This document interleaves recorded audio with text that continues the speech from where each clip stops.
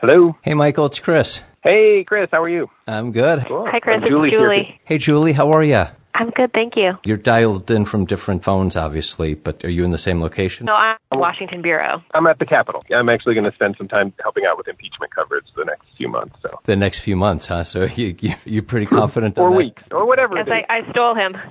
Yeah, good. She stole me For the a few while, duration. a little. She's my editor now, which is what she was during the book. We both edited each other during the book. Mike, I hope that you were fair-minded and gracious in whatever editing you did on Julie, because I got to tell you, man, turn around cannot Tables feel are good. turned. Yeah. No, Yeah, no we kidding. both edited each other. It was all good. Yeah. Okay. Yeah. Then I am ready to go if you are. Sounds Sounds good. 3, 2, 1.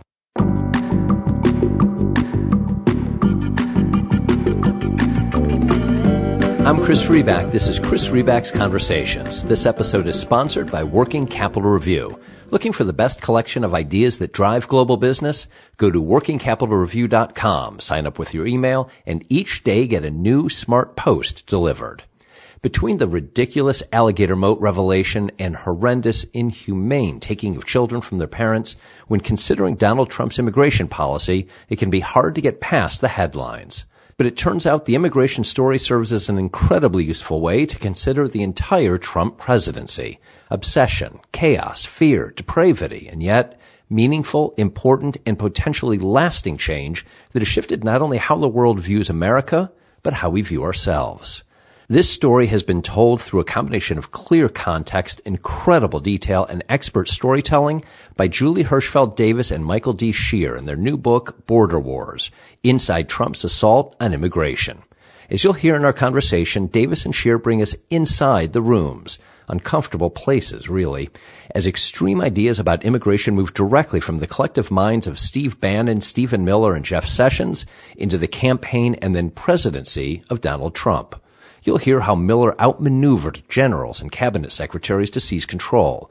You'll also hear about the key player who might be the most confounding of all, former Homeland Security Secretary Kirstjen Nielsen. In fact, as you hear more about these policymakers and as you read Hirschfeld Davis and Shear's book, it all seems to lead to the central questions of our time. Who are we, and what is America? Some background on Julie and Mike, who, as far as I can tell from what is admittedly quick research, seem to have covered every important Washington, D.C. story in the last 25 years. Julie is congressional editor at the New York Times. She also serves as a CNN political analyst. Michael is a White House correspondent for the New York Times, and you can catch him frequently on CNN as well. Before my conversation with Julie and Michael, though, I have an ask from me to you. I hope you like these conversations, and if so, I'd appreciate if you'd take a moment, go to Apple Podcasts or wherever you listen, and if you're so moved, leave a 5-star review. Several more of you did over the last week. Thank you. It makes a big difference. You know the parallel ask, though. If you don't like the conversations, well, thanks for still listening, but please just forget that whole rate and review thing. That's it. Here's my conversation with Julie Hirschfeld Davis and Michael D. Shear. Julie, Michael, thanks for joining me. I appreciate your time. Thanks for having us. Happy to do it. So I think the first question that anyone is going to want to know after seeing the headlines from the book is, after a couple of years of writing together, do you still talk to each other, or is that only for interviews like this? I think we're pretty much on good speaking terms still, yeah. Yeah, we made it through. Okay, good, because this could get really this could get really uncomfortable. And Julie, That's what you want to ask.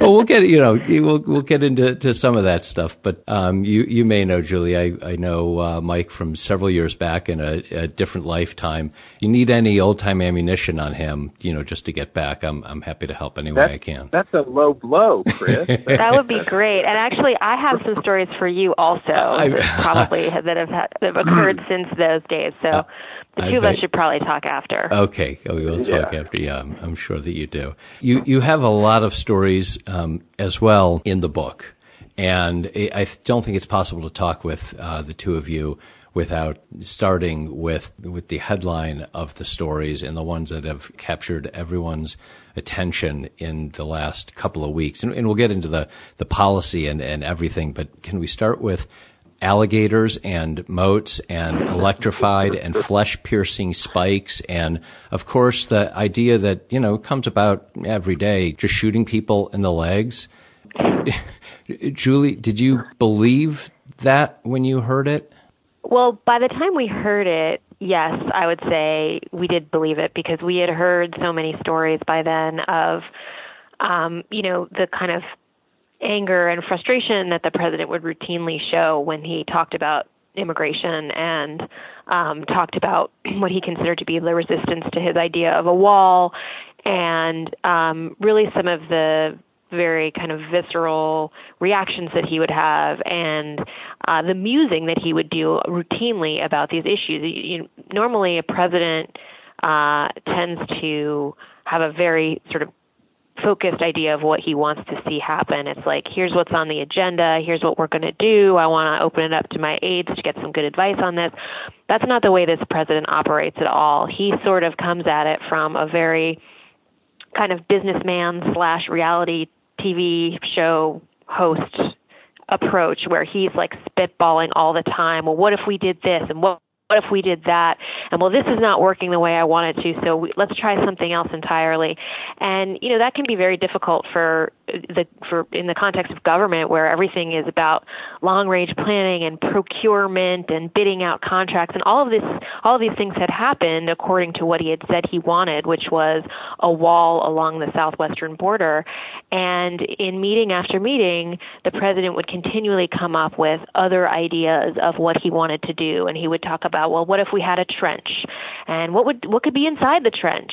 And he would bring it up so often that finally some of his aides went and had the Army Corps of Engineers actually send an estimate for what digging a trench would actually cost on the border, which was going to be 3 times as much as putting up a wall. And then he would talk about these things about alligators, about snakes, about what you might fill this trench with. And, his aides would wonder in real time whether he was really serious about this. And some of the time they would just kind of ignore it and try to move on.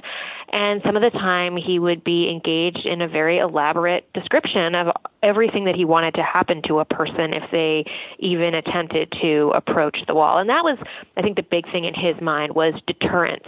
He thought that the more painful, the more imposing, the more threatening this structure was, the less likely people would come. And that sort of was top of mind for him at all times. And then when this idea emerged last summer, where he was talking about migrants throwing rocks at U.S. personnel at the border, and he said publicly, I want them to treat those rocks as rifles, which essentially was saying, I want our border people to be shooting back when people are throwing rocks at them. It led to this sort of insane scramble among his advisors to send to the White House a copy of the use of force policy, which says that you can't actually use lethal force unless you're confronting a lethal threat. And as soon as he was told that, rather than back down, he basically said at a meeting not long after, well, what if I understand we can't shoot to kill, but what if we just shot to wound them in the legs? Yeah. Well, I guess it's either that or sharks with, freaking laser beams attached. Yeah. Let's not get too crazy. He didn't go that far. Yeah, that of course would be ridiculous. There's so many things that you just touched on, and the last of which I will ask about. But among the things I took away, and you really just hit on it, on one level, the book is about immigration and immigration policy and the history of immigration policy in this country and who we are and where we should go on that. But on other levels, and in other ways, the book is also about Trump's and the Trump administration's reckoning with bureaucracy, reckoning with government, trying to figure out how do you get things done and how do you not get things done, and their whole total different approach to governing and public policy, and the bureaucracies reckoning with, oh my God, how do we do anything when, how do we keep an orderly, progression of events? I mean, Julie, you were just talking about how normally, it takes time for policies to work their way through a government, and that as well was something I took away. The other part, and Mike, I'd love you to react to this. Julie mentioned that part of this talking about alligators and moats and these were his increasing frustration. Parallel to that, I was struck by how much of a motivator it was, or it seems from reading your narrative, for really senior people, for John Kelly, for Jeff Sessions, for H.R. McMaster, to either please the president or to avoid his wrath. And I mean, you've covered White Houses. Everyone must want to please the president. I mean, I fully assume that. But is the sense, the desire to please and the desire to avoid wrath, is that more extreme? Is it more of a motivator, or did it come across that way simply because of the topic that you guys chose to cover? Well, I think you've hit on something. To back up just a little bit, what you said at the beginning about this book being more than immigration. I think we really entered the process that way. We said Julie and I both covered immigration for years, and so we wanted it to be sort of an issue that mattered, an issue that was important to who we are as Americans. But we also said to ourselves, this is a book more broadly about the Trump administration and how the Trump administration works or doesn't work. And, that brings me to your second point, which is, yes, of course, everybody in the government, in any government, Julie and I both covered the Obama White House. There is an assumption that if you're working for the administration, you're working to advance the interests of the government, and the government is led by the President of the United States. The difference is, and I think what we try to document over and over again in the book, is that in the normal White House, the process is the friend of the bureaucrat or of the political appointee, right? Mm-hmm. Yes, you're working for the president, but there is a normal, regular process through which both the decision-making process bubbles up from the bottom, and the experts in whatever subject matter, in this case immigration, are actually helping to formulate policy, and then that makes its way up through the channels into the President of the United States, who makes a decision, and then it goes back down the chain of command to be implemented. And what we see again and again, and the things that Julie was talking about with the sort of rages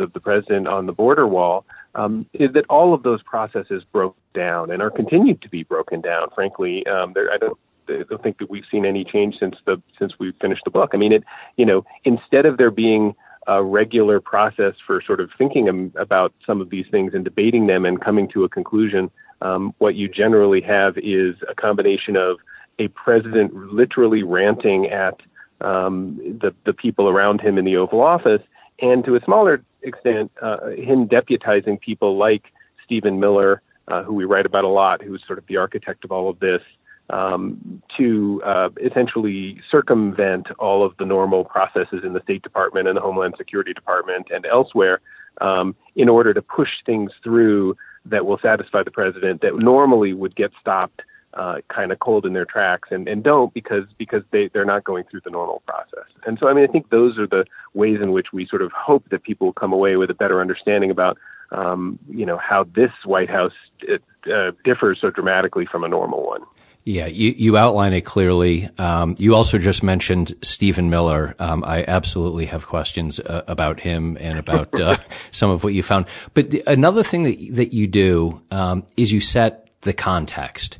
And I felt like there was these two coming together of streams, it felt like to me. On the one hand, it felt fascinating how this singular issue, immigration, captures so much of what Trump has come to represent: supposed anti-political correctness, fear, needing to pit one person against each other, congressional and governmental gridlock.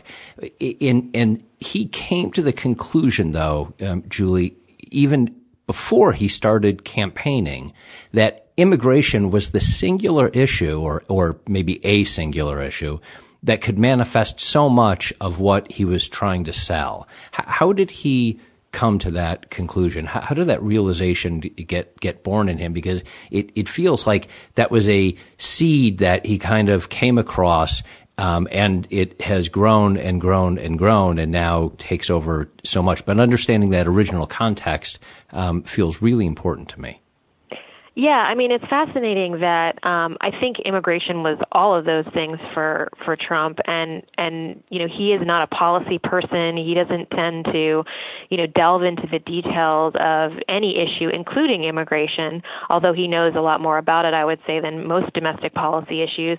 But I think for him it really was more of a symbol than it was a substantive focus, that it was code for and was embedded in everything that he thought that people were angry about in the country, and that conventional politics had just failed to address, right? There had been years of bipartisan efforts to get some sort of compromise on immigration, which is, had to do with a pathway to citizenship for the undocumented people who are already in this country, which, he and his supporters felt was an amnesty, an unfair approach, something that was just, like you said, a politically correct way of approaching the problem. It was definitely the case that he was billing himself as somebody outside of politics and outside of the dysfunction of Washington. And what better kind of symbol of Washington dysfunction is there than, this completely broken, and I think everyone from both sides of the political spectrum could agree that the system as it is now is pretty broken. And so it was I think he felt early on that it was a very powerful theme. But I think more than anything, what attracted him to it was the sort of visceral response he would get from crowds when he would talk about it. When he would say these things about immigrants and immigration and, they're taking things from you, and you, the American people are the victim, and he would talk about a wall, he would just get such a response because it was that this issue was that not only for him but for a lot of his supporters, this symbol of how conventional politics had betrayed them and wasn't speaking to their needs and was in fact counter to everything that they needed, and it was a way of addressing a feeling of alienation, cultural alienation in the country as the demographics have changed, a way of addressing economic displacement that people were feeling as a result in part of mass immigration and globalization and trade, which is the other big issue that he would talk a lot about. And so I think it was a natural thing for him, and he's such a performer that he really fed off of the response it would get in front of his crowds, and that's why his advisors, even before he was a candidate, understood that if they could get him to remember to talk about the wall, then they could get him to touch on immigration, which was going to be such a powerful part of his appeal, they thought, to the voters.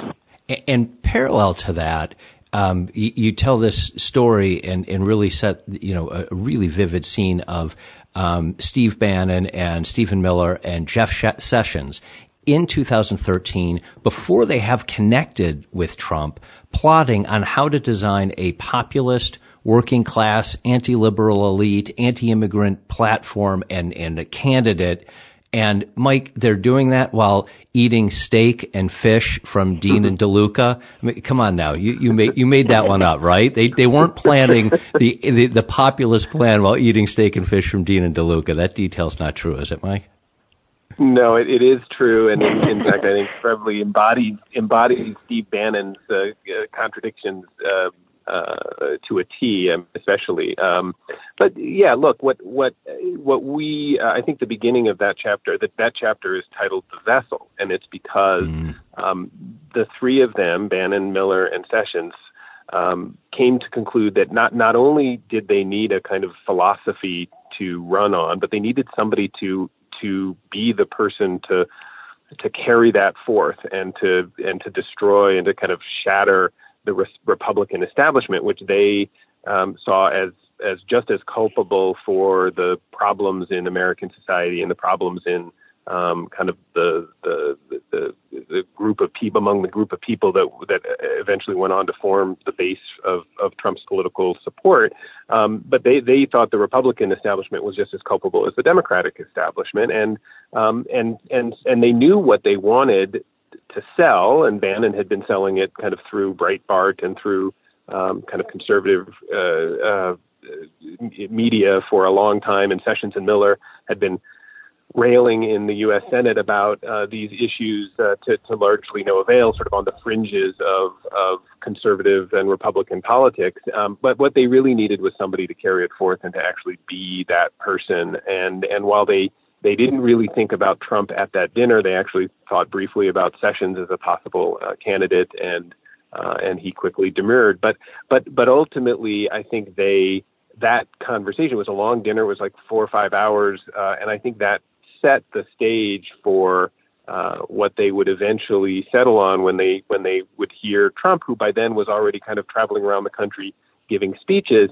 It solidified everything that they had talked about during that dinner, and ultimately, is obvious, the three of them go on to become key figures not only in the campaign but then in the administration as well. Yeah, incredible. They needed a vessel. As you state. So let's talk about some of the people, and let's start with Stephen Miller. I had forgotten, and you've now stated it. Both of you have stated it, but I had forgotten until I'd read it. Stephen Miller was the gift from Jeff Sessions that just keeps on giving. I had forgotten that he had spent years writing and honing these very same ideas for the junior senator from Alabama at the time that now define U.S. policy. So, Julie, tell me about Stephen Miller. What was the Stephen Miller Friday group?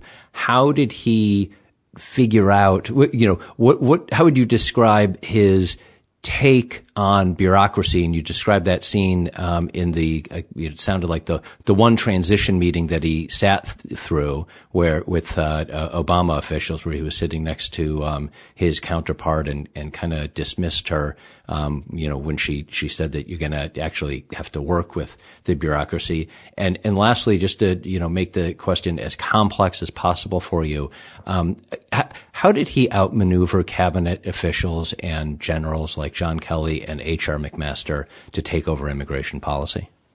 Yeah, well, I think actually the first leads to the last, which is to say that one of the reasons he was able to, or has been able to, outmaneuver everyone is because he figured out the way to bond with Trump. And he and Trump have this very special relationship that stems from what his sort of the essence of Stephen Miller's character is, which is that he essentially thrives on being provocative, on thumbing his nose at the political establishment, at being willing to say outrageous things.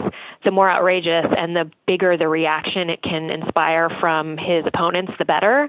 And he and Trump really share that, and I think appreciate that in one another. And so early on, when he came onto the campaign, he's a young guy, he's in his early 30s, and Trump would have him introduce him at his rallies, and he would really get the crowd just riled up in a way that Trump loved. And I think he saw that sort of commonality with him and felt that Miller really embodied the essence of his own appeal, Trump's own appeal to his base, and so has kept him very close as a way of keeping faith with that base. And I think he considers Miller to be a person who is always going to be loyal to him and always have those priorities at heart. And so I think that's sort of how he has survived. When I first worked with Stephen, he was Jeff Sessions' aide on Capitol Hill, and this was very much the role he played then as well. But it's interesting because I came to know him as kind of this Republican staffer who was really on the fringes of the immigration debate. I mean, the people who had spent a lot of time and energy in this realm were Democrats and a handful of sort of mainstream Republicans who were really trying to cut that global deal that they talked about for so long. And there were, they would try and they would fail and they would try and they would fail. But it was really the hardliners who were just opposed to any of it, who really were on the outside looking in on all of those negotiations. And Stephen was one of those. And he used to send these emails, just streams and streams of emails with all this data he loved to send you, pulling information and survey data and government data sort of twisted in various ways to show that immigration was actually hurting Americans, that it was taking people's jobs, that it was, elevating national security risks, all of those things. So I was very familiar with him from that realm, and he very quickly took up that mantle in this administration as well. And from those years, he had this kind of clique of like-minded people who he knew from the Hill and, in some cases, federal agencies. And when he got to the White House, when he got to the West Wing, he started, as you mentioned, this Friday group of almost sort of an in-house unofficial think tank that was singularly focused on immigration and all of the various ways that they could kind of pull the levers of the government, whether it be through legislation or regulation or whatever it might be, memoranda to interpret the law as it already was, to basically restrict immigration flows and to make it harder and more burdensome to be an immigrant in the United States. And they set about very methodically trying to figure out all the different ways they could do that. Yeah, incredible the stuff that they have pulled off in the way that they've used and tried to use just about every tool of the bureaucracy and laws and policies to turn them in their favor. Just a quick follow-up question. So did you, if you have known him for years, or at least been aware of him for years, and potentially, I guess, engaged with him on in some ways on policy, or you were on the receiving end of his emails for years, did you have an opinion of him then, and is it consistent with our public view of him now? Because the public view of him now is a little dicey. Is that how did he come across back then? I think he came across then the way he comes across now, which is, and it used to be that people would sort of roll their eyes and say, oh, this is just Stephen again. He's Stephen being Stephen, sending these incendiary emails that are just so over the top. But then very quickly he went from being just one staffer, and frankly a staffer that not many people listened to on Capitol Hill, even in his own party, to being probably one of the most influential people in the West Wing. So it's been a real fast and a little bit disorienting turnaround for everyone, I think, who has worked around him for a long period of time, including, the folks who were in that room in some cases with him in the Friday meetings, who were used to him being sort of a colleague or someone that, they would, circulate talking points and speeches with, to like now he's the one who's running all of this. And we have this, there's a scene in the book where we're talking about the deliberations over the refugee policy. Yeah. And, in the space of a year and a half, he has gone from the Republican staffer sitting behind a subcommittee chairman in the Senate, who is getting the proposal from the Obama administration on raising the ceiling on how many refugees can be resettled in the country, and, whispering in Jeff Sessions' ear so he can ask all these questions to try to undercut this effort to really expand the refugee program, to, fast forward 18 months, he's in the West Wing telling State Department officials, telling other administration officials, we want to shrink this number and we have to figure out a way to do that. And that's a really swift reversal that just kind of encapsulates the whole what he was trying to do, really, which is to say, okay, this is this giant battleship of government. It was going the wrong direction, and it's going to be my business to start turning it around. And he's sitting at Chris, the head. If I could just, one of the questions you asked was, sort of how did he manage to outmaneuver people? And I think Julie is absolutely right that part of it was the relationship with Trump, and part of it was he wields kind of misinformation and a kind of destruction of the process to his advantage, right? So the refugee debate that Julie just mentioned was, we described in many ways efforts by Stephen Miller and his acolytes to either diminish or prevent accurate information from being injected into the decision-making process by making sure that studies that show that refugees were actually a net benefit economically to the United States, to making sure those were shelved, or inserting assertions into the record that couldn't be supported by the facts, according to the experts who were in the government, and secondly, making sure that people in the agencies, the experts who had career diplomats, people who had worked on these issues for years, in some cases decades, were cut out of the process. I can't tell you the number of people that Julie and I talked to who described meetings that in any other administration, Democrat or Republican, would have had a certain defined group of people, assistant secretaries, experts in their field, sitting around the table in the Situation Room, say in the White House, or in a big conference room at DHS or at State Department. And in this administration, either those people were not told about the meetings or cut out of the meetings, or simply pushed out so that they couldn't be part of the process. And I think Stephen wasn't very good at that early on in the administration, but I think over 2.5 or 3 years, he's gotten a lot better. And as a result, a lot of the policies that he's been pushing for many years and that have been frustrating how slow they've gone, they're finally coming to fruition. Yeah, he seems like a master of the maneuvering process that you just described. Mike, another person I need to ask you guys about, how am I supposed to feel about Kirstjen Nielsen? I mean, she signed the family separation policy, but not without that happening after being ravaged and harangued and really taking a lot of heat from a lot of different corners internally. On the one hand, she is and will forever be known as the person who signed just the policy. So Trump rescinded it, right? He even couldn't as you note, it's the one policy that he took back, and of course he also says added to some of the problem of immigration, but that's a separate concept. How am I supposed to feel about her? I mean, look, I actually think of all the people that we describe, of all the characters in our book, I think she's the most interesting, and partly that's because of the dichotomy that you describe. I mean, there will definitely be people for whom, her decision on family separation is the unforgivable sin that they, that will forever define her career. And I think, and I'm not sure that's not a fair assessment. I mean, if that, what we describe, I think, in more detail than has ever been described before, is the way in which that decision was made, and the way in which her willingness, under pressure, as you say, under intense pressure from the White House, but her willingness to sign that memo really put that policy into action across the entire border.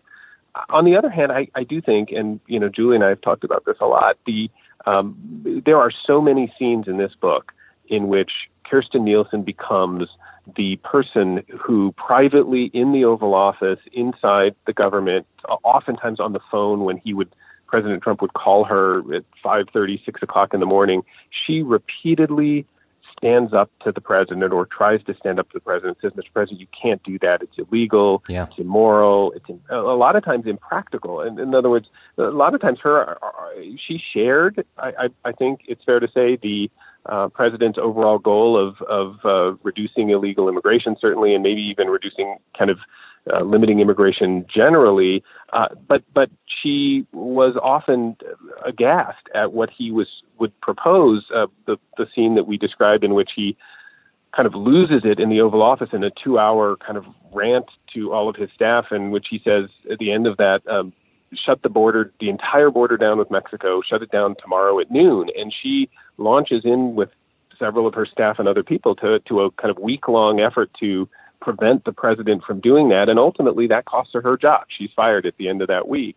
So I think she's a complicated figure. If for people who don't like the president's immigration agenda and imagined that there should be somebody inside the government pushing back against it, she was one of those people. And Julie, so some of the key people, Stephen Miller, Kirstjen Nielsen. Let's finish by going back to Trump. You and Mike, as far as I know, are not psychologists, and I won't make you play one, but you do raise, one of the core questions, and you around what drives him internally. And you seem to differentiate between the concepts of racism or nativism or xenophobia. versus the idea of bigotry. And that one of the lines, I don't know if you attribute it to somebody or if it's an assessment, but that I think it was somebody said to you that Trump skews more towards the bigotry than the other three, and that people who know him say, it's not the racism or nativism or xenophobia. Does the difference matter in the end?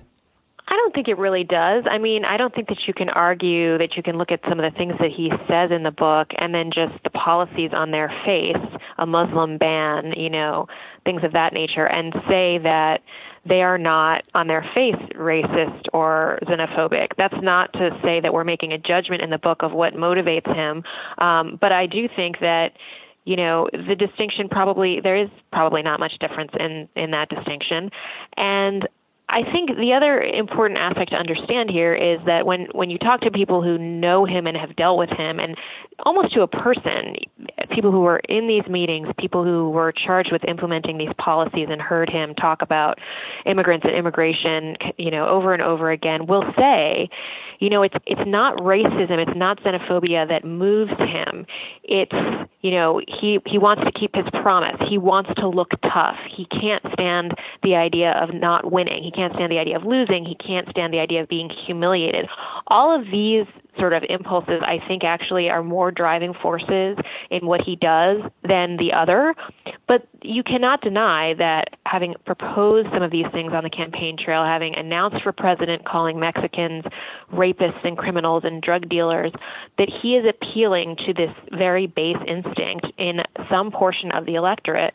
And you see that white supremacists embrace his agenda and embrace him, and they are, very enthusiastic about all of this. So whether or not that's what's motivating him, whether or not that's kind of the reason that he sets about to do these things, that appears to be the net result. And more broadly, it leads to a policy that makes the United States appear to be skewing in that direction, right? I mean, this is not about in the end, immigration policy is not about the president and what his personality is. It's about the country and who is allowed to come in and how the country is going to either open itself up or close itself off from the rest of the world. And so that's kind of, you have to look at it through that lens as well, not just about Trump himself, but about what it says about the country. And I think there's no doubt that he has really changed what the message is to the rest of the world on immigration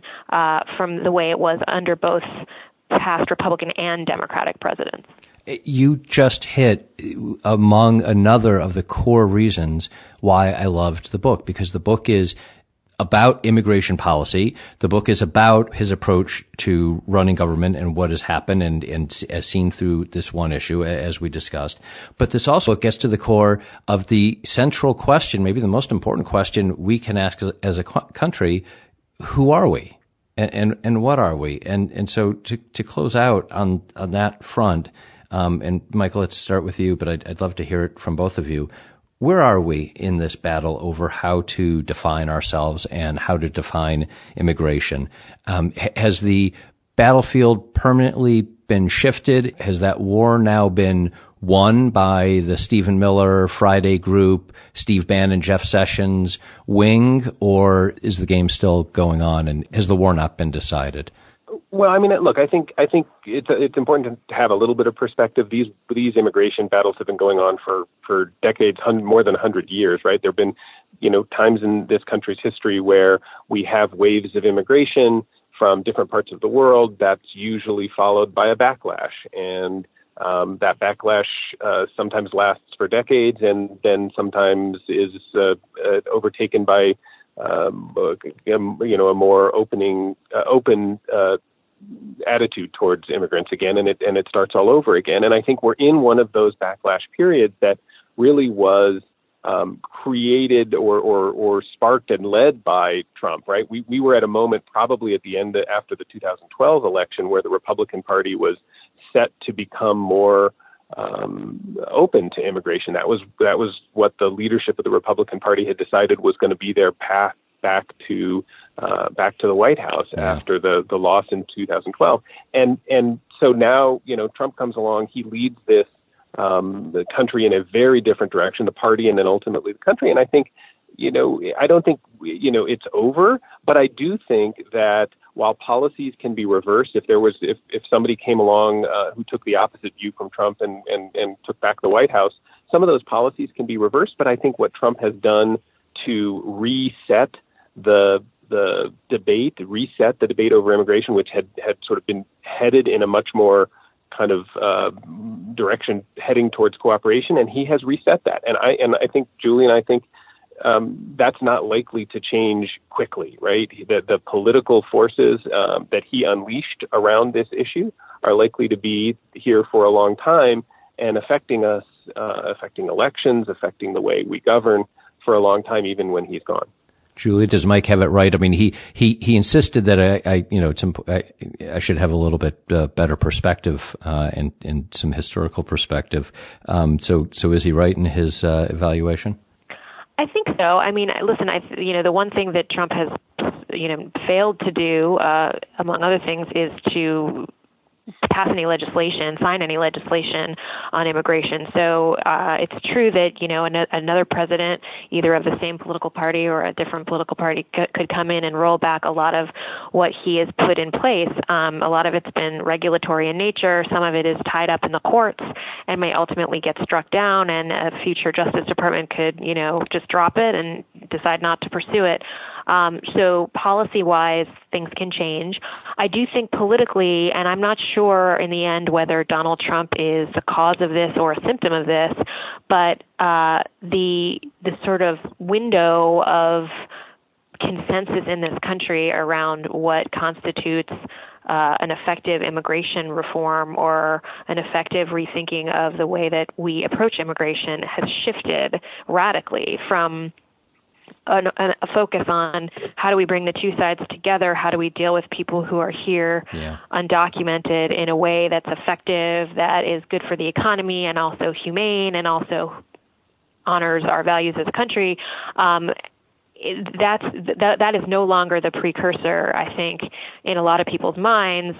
When they think about, what is tolerable politically, what they're thinking is, how do we show how tough we can be? How do we show how hard-knuckled we can be toward people who want to come here and maybe people who are already here undocumented? And that's going to be a high mountain to climb for anyone who then wants to turn around and say, all right, we need to find a way forward that works for the country and works for people who may want to immigrate to this country. And I think that consensus becomes a lot harder to come by, and the politics become a lot more difficult. Now, I do think it's possible that the pendulum swings the other way, but I think in that regard, it's also going to be tricky because you already hear the Democratic presidential candidates talking about, getting rid of immigration laws altogether and having, crossing the border unlawfully no longer be a crime, and giving, free health care to anyone who shows up in the country. And I think that is also outside the sort of broad consensus in this country of what should happen. And so I think as a reaction against Trump, you have Democrats going so far in the other direction that it's really tough to figure out where the middle is on this issue that could yield some sort of progress in the future. Well, that's excellent. So it sounds like, we've got the topic for a follow-up book, book 2. There's plenty of room. I will say your book ends with the most Trumpy thing I can imagine, his promise to tweet about it if he likes it. How have the tweets gone? Well, he actually did the opposite. He tweeted about it that he didn't like it. That was my point. Or at least he tweeted in reaction to the adaptation that we did of one of our chapters that ran in the New York Times a couple of weeks ago, and said that, I'm tough, but I'm not crazy. And I think many of our sources in this book would beg to differ with that because everything that we said in the excerpt that he was reacting to came straight from people who were in the room. But it's interesting how, when we talked to him in the Oval Office, I think it was clear to both of us that he is very actually conscious of and worried about the way that the world is going to see him on this issue. As much as he wants to seem tough and seem like someone who keeps his promises. He doesn't want to be seen as a bad guy. He doesn't want to be seen as racist. He doesn't want to be seen as, the person who closed the country off to immigrants, he says. And I think that's one of the reasons he wanted to be interviewed on this topic, is because he thinks of this as, his reason for running in many ways, and he wants people to have a good, positive image of him as a leader on immigration. And so you have to, I guess, read the book and come away with your own judgment. Well, I'm sorry that you didn't get the tweets that I know you were hoping for, and I know you both went into the Oval Office 4 months ago with the express purpose to, try to get those tweets. So I'm sorry that that didn't work out for you, but you've written just a really important and thoughtful book and revealing book. So thank you for that. And I'm really glad, speaking for all the concerned minds around, that the two of you are still talking after the arduous work of writing a book together. So congratulations on that too. Thanks, Chris. This has been great. I appreciate it. That was my conversation with Julie Hirschfeld Davis and Michael D. Shear. My thanks to Julie and Mike for the conversation, and you for listening. Quick reminders, sign up for my newsletter at chrisreback.com, and if you liked this conversation, please give it the 5-star rating at Apple Podcasts or wherever you listen. That's all for today. I'll talk with you soon.